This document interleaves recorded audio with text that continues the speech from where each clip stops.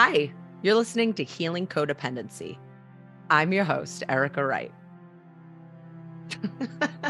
Okay. Healing Codependency is a 6-part, deeply personal podcast series that will offer you an intimate look at how and why I am the woman I am today. I'm a self-appointed codependency counselor and passionate about upleveling my own life. The point of this podcast series is to show you that if I can change, anyone can. I share 6 core turning points in my life and how I created a relatable daily non-codependency practice. Today on the episode, what you're about to hear is the reason why I'm doing this work. It's why this podcast exists. I'll tell the pivotal story of my relationship with my brother and how letting go of him forever liberated both of us. Episode 5. Relationship upgrade.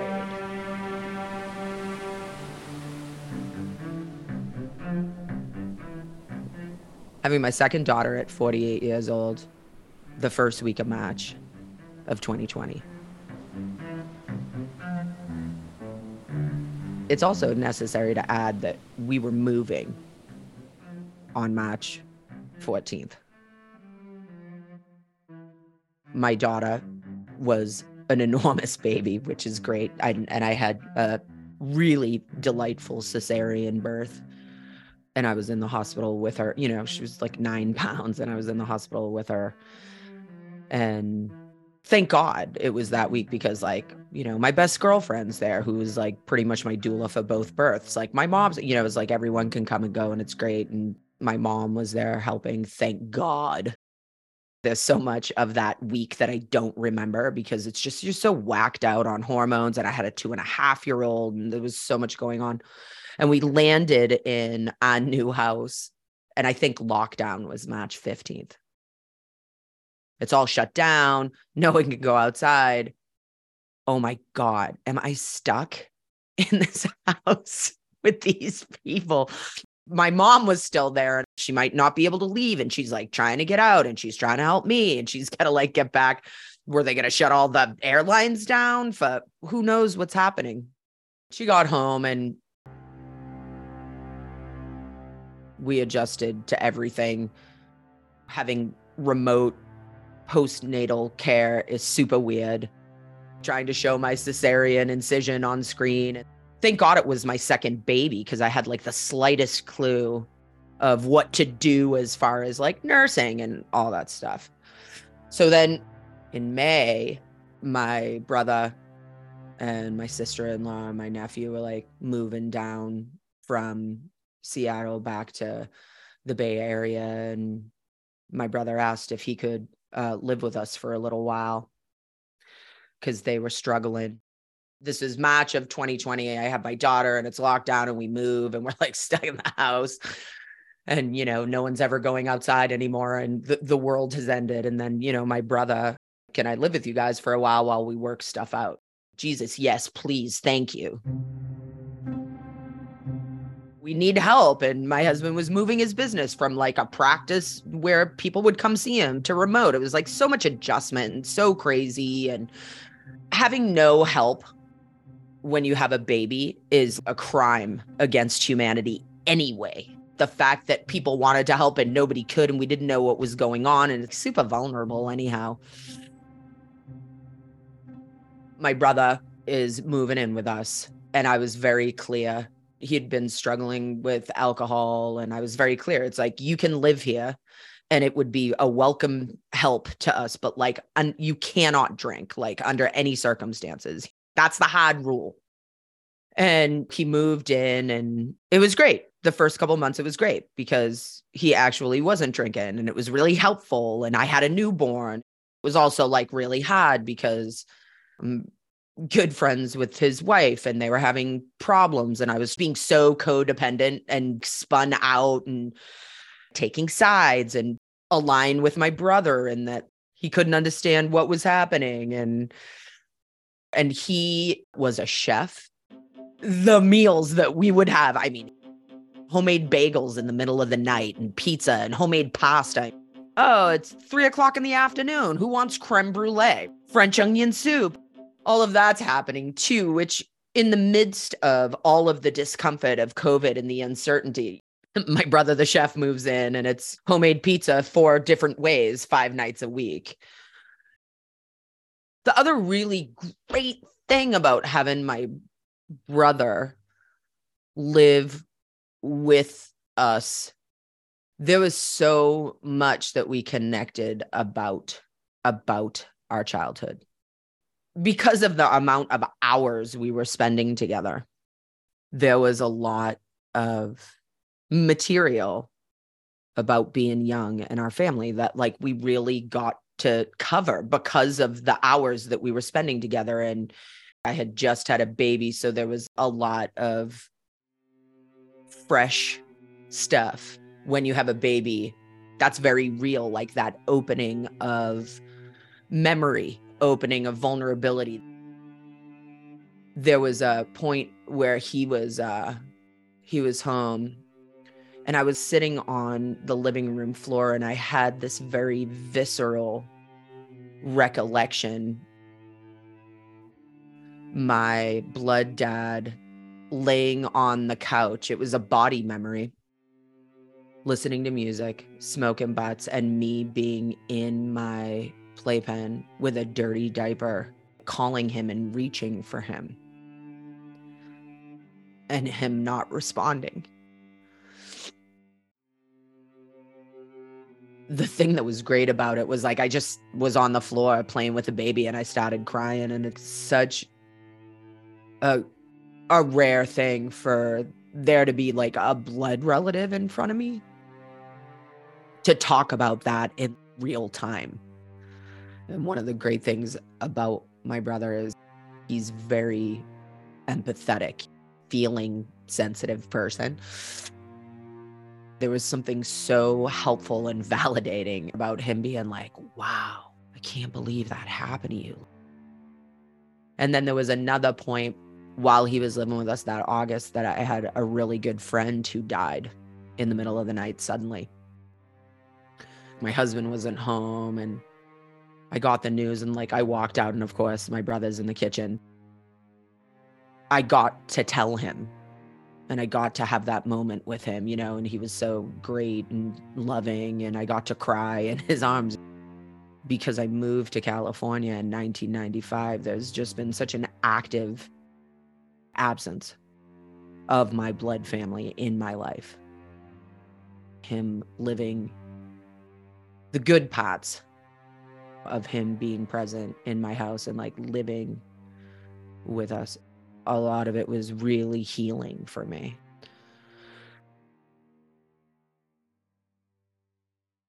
When you first have a baby, there's like a window of however many days of being so open and so soft and so vulnerable and so susceptible and available for love and feelings and connection. In that soft place, I felt like I had a lot deeper access to memory and to connection. And so it was really great that my brother was there for a lot of that. And then at the same time, he started drinking on the sly, you know, and it's like, this is so great. Why are you ruining it, you know, with this? The first couple times he was obviously, I was like, are you all right? And he's like, yeah, what are you talking about? Are you fucked up? Like you see, and he'd be like, no, I just, you know, and he would like do something and tell some lie. I always know. You just know. You just, you know, it's like, that's it. You just know. And I would know and be like, oh, it must be me. Which is another really huge codependent practice.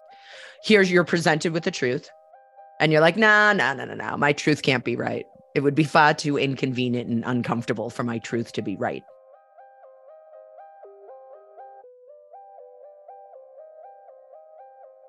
And don't forget too, it's like I had spent a large part of my life drinking with my family. It's like I know what drinking looks like, sounds like, smells like, feels like. The disease of alcoholism, it's not personal. It's not even about me.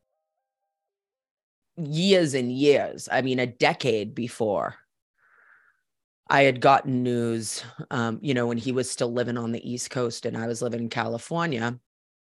One of my family members, maybe it was like my youngest brother, was like, he's really struggling with drugs. He's having a hard time. And like, we've done an intervention and all this stuff. I was in a prayer ceremony, and what I was praying about, what I was talking about was like, my brother is an addict and it's killing me. Like, I think I literally said those words because I was so upset, it was like, I was so upset at the prospect that was happening. My friend and teacher, George, was like, he looked at me and he goes, "What? He's not killing you. He's killing himself." And I was just like, what? Like, literally, like, oh, I never thought of it or experienced it that way at all. Never once. It seems so basic, but it was such a revelatory moment for me. It's like, that is how ingrained I was in his life. This is like all my own doing, all my own assignment. I am his keeper. I am the person that's here to look out for him. I am the one that will help him. I am the one that is, it's like I made myself his second mommy or whatever, like beyond that, I had invented this role for myself. If I were to draw an origin point, finding my brother at the bottom of the pool, drowning when he was 2. When I jumped in and pulled him out and he wasn't dead and he didn't drown and all of that was great. Definitely me assigning myself to save my brother's life began in the summer of 81 or 82. I can't remember now if he was 1 or 2. I'm 8 years older than him. Like, I'm 6 years older than my sister, 8 years older than my brother John, and then 10 years older than my brother Patrick. It's weird to be that much older than your siblings because of them being babies. I felt like an adult even though I wasn't. The significant age difference is real. And it was in the early evening time, and we were going someplace. I remember we were trying to get in the car, and I think we were going someplace relatively important. And my dad had just put in one of those big aluminum above ground pools, East Coast classic. If you had too much granite in your yard, you got the above ground aluminum pool. And he had just put it up. Every day of putting it up, he'd be like, "No one coming here. Stay away, which is the most insane thing to say to kids who it's the scalding summertime in Boston, stay away from the pool. And there was this crappy aluminum ladder. So the pool's full. Don't go up the ladder. We're getting ready to go. And everyone's like, "Where's John?"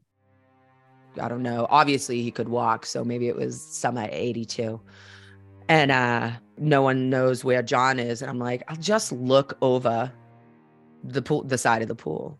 And then, like, I climb up the ladder. I look down, and John's fully dressed at the bottom of the pool, eyes wide, looking up with his mouth open. I screamed and jumped in the pool and picked him up really quickly. He must have just sunk, and he started crying, of course. And like, I hand him to my mom, and I think there was a moment of, oh, I got to make sure this kid doesn't die. I caught on. This is what we're doing. This is what I'm doing. And then a couple years after that, he had a really severe allergies when he was a little kid, in and out of the hospital a lot because of his allergies. And I remember thinking, see, he's going to die. He's in and out of the hospital. This is bad. And eventually he got better and they figured out what the deal was. And for me, it was always like, keep one eye out for him. He's sensitive. Go through growing up a bit. I move away. He's a teenager. When they were teenagers, I was gone. I moved to California. And always still, though, when I would check in, how's John doing and how's he doing, and he's growing up and he's doing his thing. And at some point I'm hearing from home, things are getting a little out of control with John, and it seems like he has a problem, and we did an intervention, and this isn't good, and it's different. It's not like everybody else when they're partying and all this stuff, and I'm just like checking in with John, whatever, everything's fine. I don't know what these people are talking about, which is exactly like the correct response that an addict, that someone struggling with addiction would give you. And then it just kind of went away for a minute. And then he had gotten in some kind of trouble with the law. And that's when I was like, oh no, cat's out of the bag. And that's when I was in that ceremony, and my brother's an addict and it's killing me. And George was like, no, it's not. It's killing him. That was like the beginning of the idea that my brother's life, in fact, has nothing to do with me. There was some sense also, if I'm being totally honest, there was a sense that I had failed. If I had been looking after him right, this wouldn't be happening. What a fantasy. What an insane fantasy, right? And I love the guy madly, and I totally see everyone's innocent. That's what I thought love was. Time goes by. Okay, well, I'm beginning to learn that, my brother's addiction issues have nothing to do with me. And yet I'm very committed to potentially helping him out. I was bringing my husband to meet my family for the first time in Boston. And we get there, and it's obvious that my brother is out of his mind, whacked out on drugs. And looking at my family like, you guys, and everyone's just like, we've had it. We don't know what to do with this person. And thank God my husband was there, because my denial was accessible. I could be like, I don't know, and he'd be like, baby, I just don't think there's any way around this, It's pretty obvious. He's being very unsubtle. And so we were at my nephew's birthday party, and I just was like, all right, if John shows up, I'm just going to ask him. I'm just going to be like, this is it. And he showed up, and I was like, come smoke a bout with me outside. And we went outside, and I was like, are you just like out of your mind? And he was like, yes. If I don't get out of here, I'm probably going to die. Well, I'm going to get you a plane ticket, and I'm just going to fly you out to California, and I'm going to get you into rehab. We'll just do that. Just get on the plane, and we'll just figure everything else out. So when I got back to California, I did that. I bought him a plane ticket, and I was like, just get on the plane and we'll figure it all out.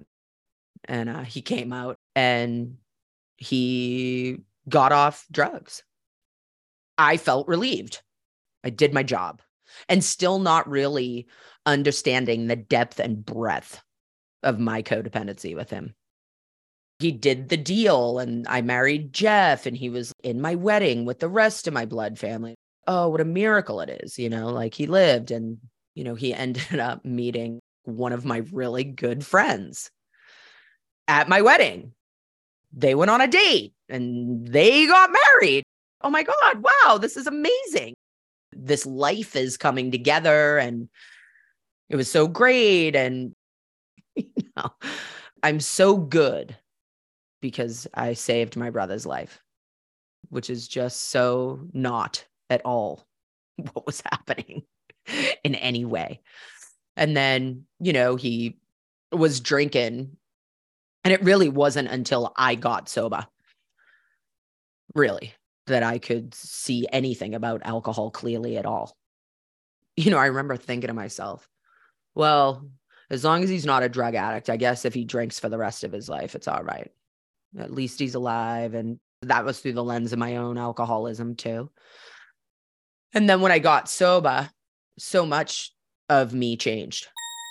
There is a clarity and a change in my brain by not having that regular liquid of complete confusion in my body. The first thing that I noticed when I had stopped using alcohol one of the very first things I noticed is the whole lens of my life changed, because there was a level of reality that I was willing to acknowledge and accept that never was there before, ever. It's worth mentioning it was extraordinarily uncomfortable, because there was nowhere, the pockets and the places for denial and hiding, and they began to diminish. You know, when you pick up a rock and the bug underneath, it's like, ah! Tries to run to find it felt like that for a while, because a lot of the things that I was used to feeling and then getting out of that feeling, whatever feeling I wanted to change, or like the things I didn't want to feel, and I just wanted to feel a good buzz, which was the illusion of relaxing, poisoning my body in the illusion that I was relaxing when the exact opposite is happening. And then also the lens on my life and my behavior and what I was doing with my time and myself, and, you know, all of that changes. And like, it's worth mentioning here too. One of the things that I felt really strongly about is I didn't want to be the uncool sober person. I didn't want to be the person that was sober walking around casting judgment on all the people that were drinking. I wanted to be the person that was, I'm in my sobriety. I don't know what y'all are doing. I don't care. It's not my business. Forget it.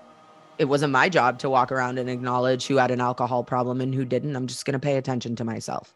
Unless someone's alcoholism lands in my lap, in my house, with my kids and my husband.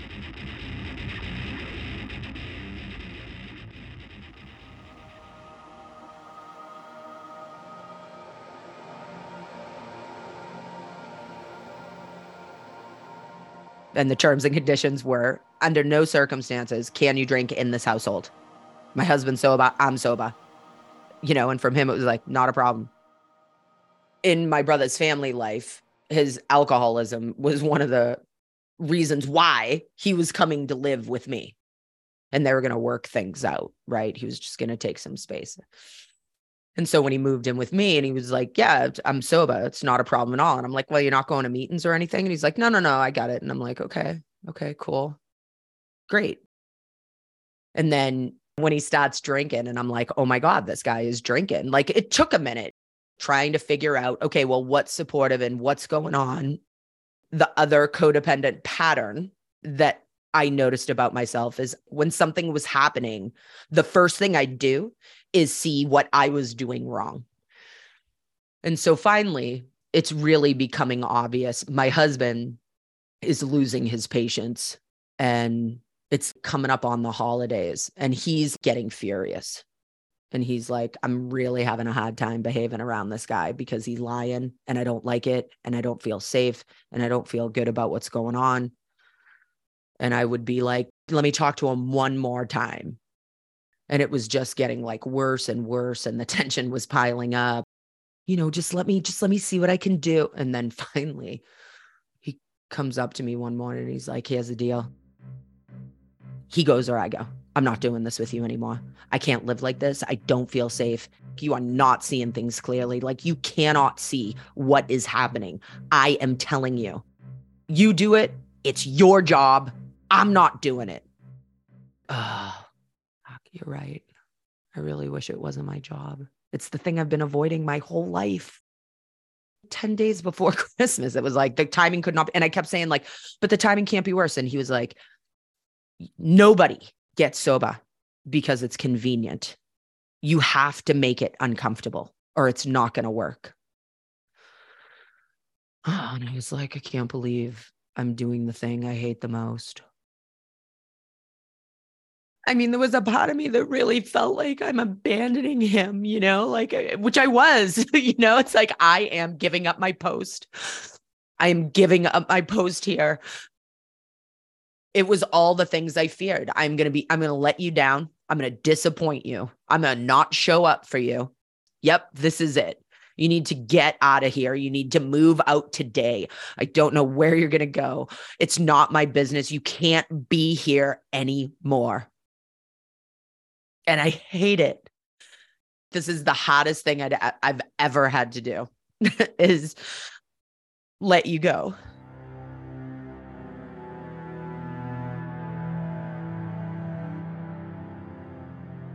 the idea of doing the thing that's really hard. I'm going to have all my weird thoughts about what's going to happen, none of which are true, right? But it's like, it's part of the buildup of like, okay, I gotta tell my brother to get out of my house 10 days before Christmas. What am I thinking? My family is going to think I'm the worst person ever. They don't even know what's going on, but they're going to think I'm terrible. My brother's going to hate me. He's never going to want to talk to me again. I love him so much. Like, he's going to hate me forever and I'm never going to see him. All the stuff that was actually really good about him living in the house, that will all be gone. And he won't love me anymore. And he won't want me in his life. And he'll think that I ruined everything. And I really thought that stuff, and thank God for my husband was like, baby, someday when he's sober, he's going to know that it was loving. Trust me. I mean, I really had to make a choice. It was like, okay, well, if truly our relationship is built on me being in service to him and me taking that away means he doesn't love me, then it wasn't much of a relationship. Do I trust that my brother loves me? I do. So I have to let him go. And I have to be willing to not be liked, which I always wanted to be the cool sister, the cool older sister. I would see it in other families, being the oldest. Never wanted to piss anybody off. His response initially was, I'm super sorry. I get it. And that was like the first layer. And then the next layer was he was pissed. He was really pissed. I hated the feeling of people being mad at me. We tried to have Christmas together, and my brother, who is usually the most entertaining, goofiest, funniest, that shit was shut down. No laughing, no smiling. After that, I just think I got to put this relationship down for a while, and he started to do his thing with his life and got sober. And I didn't know what he was doing because I was like, I got to unplug from this whole situation. I got to leave this guy alone. Like, I got to work on getting my life back and my marriage and raising my kids. And when I say I let him go, I let him go. And I was like, if he wants to talk to me, he can let me know. And I'm just going to leave it. And in December till about June, I grieved intensely over and over again, like wanting so badly just to call him and be like, are you all right? I'm sorry. Are you done being mad at me? No, leave it alone. Leave it alone. And it sucked. It sucked. So our kids are really close and my girls love their uncle. And they were like, yeah, we want to see him. Okay, can we just come over and use your pool? We don't need to talk about anything, And he was like, yeah, of course. Let's talk about hot dogs and sandwiches and the kids and get on with it. So then we kind of did the summer like that. We're in the same place and now we're at birthday parties and we're not really saying the thing. And it was driving me apeshit. So that October we went to the pumpkin patch and I was just like, you know what, dude, I can't do this with you anymore. I can't do the small talk. Like, you came in, you did all the shit to my life. You haven't said anything about it in the parking lot of the pumpkin patch. And he was like, well, I'm pissed at you and blah, blah, blah, blah, blah. I don't know how all this is going to end up, but we'll figure it out. And then in November, our dad died the day after Thanksgiving, which is also the day that he left my mom the day after Thanksgiving. It's a magical day in my family. holds a lot. It's a powerful day for my dad. I don't know what to say about it. Black Friday. That's my dad's day. He really likes to drive it home on those. I'm really going to make a statement here. Black Friday is my day. So my brother, Patrick, who's my youngest brother, called me on the phone to tell me that my dad died. He lives on the East Coast and there was a lot going on. He found out my dad died. Has a whole bunch of things to contend with. He's at work. And I was like, okay, well, I'll call John. And I called John and I was like, Dad died. I'm crying, he's crying. And I was just like, can I just come over? Like, I don't know what I'm going to do. Like, I just need to come over. And I went over to his house, walk in the door, and I'm crying and he's crying and his wife, my sister-in-law's crying. And we sat down on the couch and I was just like, can we just move forward? I don't know what to do about anything. I want our relationship back. And it was really great. We had the talk. This particular situation, it's like one of the things that I got to experience was this. What I thought I had been waiting for was my brother to apologize and be accountable and tell me all the things that he did wrong and that I would be able to let it go then and we would move forward then. And the reality is I actually let it go and moved on way before he needed to be or was accountable for anything. So often in the past, I would not let myself move forward or let something go or feel peaceful unless fill in the blank, conditions. I could have my peace anytime I wanted it, and I did not need to wait for him to do anything for me to get that. There's two things that I really hope people can take away with them from listening to this story, which is this. One, almost always the super uncomfortable thing is exactly the thing that's going to get someone or something forward in their life like you've never imagined. And all of my thoughts and ideas about that discomfort were way weirder and way worse than it actually happening. It was painful. Like the reality of it was very painful, but my thoughts about it were way worse than what the actual experience was. Discomfort is not a problem. And the massive payoff of the truth and the letting go of the cycle and the taking care of yourself well outweighs the moderate temporary discomfort that you'll experience. And then the second extraordinarily valuable piece of life experience I got from this tremendous lifetime of healing with my brother John is I am in charge of my peace always. That is not anything that anyone else can give me, and it's not anything that anyone else can take away. So waiting for someone to be accountable for their behavior, for me to be able to let it go and feel peaceful, that is a prison I make myself.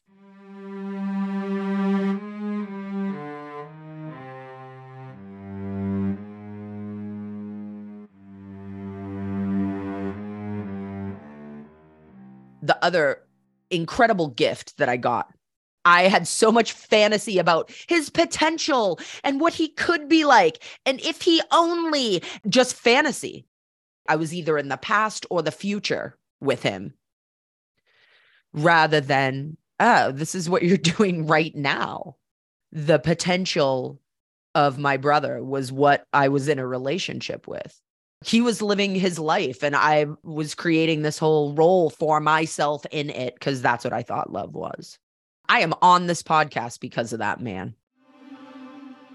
The happiness and the relief that I have now that I'm attempting to offer the public at large. Some really great markers to look out for that will indicate that you're in a codependent relationship is if you are inclined to work at someone else's life harder than they do. If you think you know what is better for someone else than they do. If you think that you are only useful if you are offering somebody something. If you see somebody as small, sad, weak, fearful, or addicted. Patterns of disappointment, expectation, and resentment. Resentment comes from you doing a bunch of stuff that you don't want to do over and over again, which is essentially lying. Basically, when you think that you know anything about anybody and you know better than them, there it is. Looking at the world through a non-codependent lens or looking at your relationship through a non-codependent lens would look something like this. Every person is capable and in charge of themselves in their lives.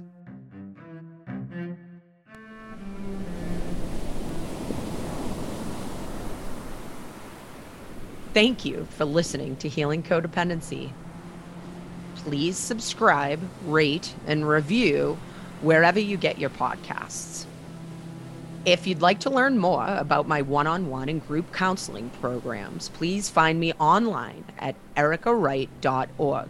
That's ERIKAWRIGHT.org, and on Instagram at ErikaWrightHCD. That's ERIKAWRIGHTHCD. This production was co-created by award-winning media midwife Ari Golden. You can find a link to her work in the show notes. Please join us next time as my journey of healing codependency continues. It's a lifelong practice. Thank you so much for listening. I hope you find it helpful.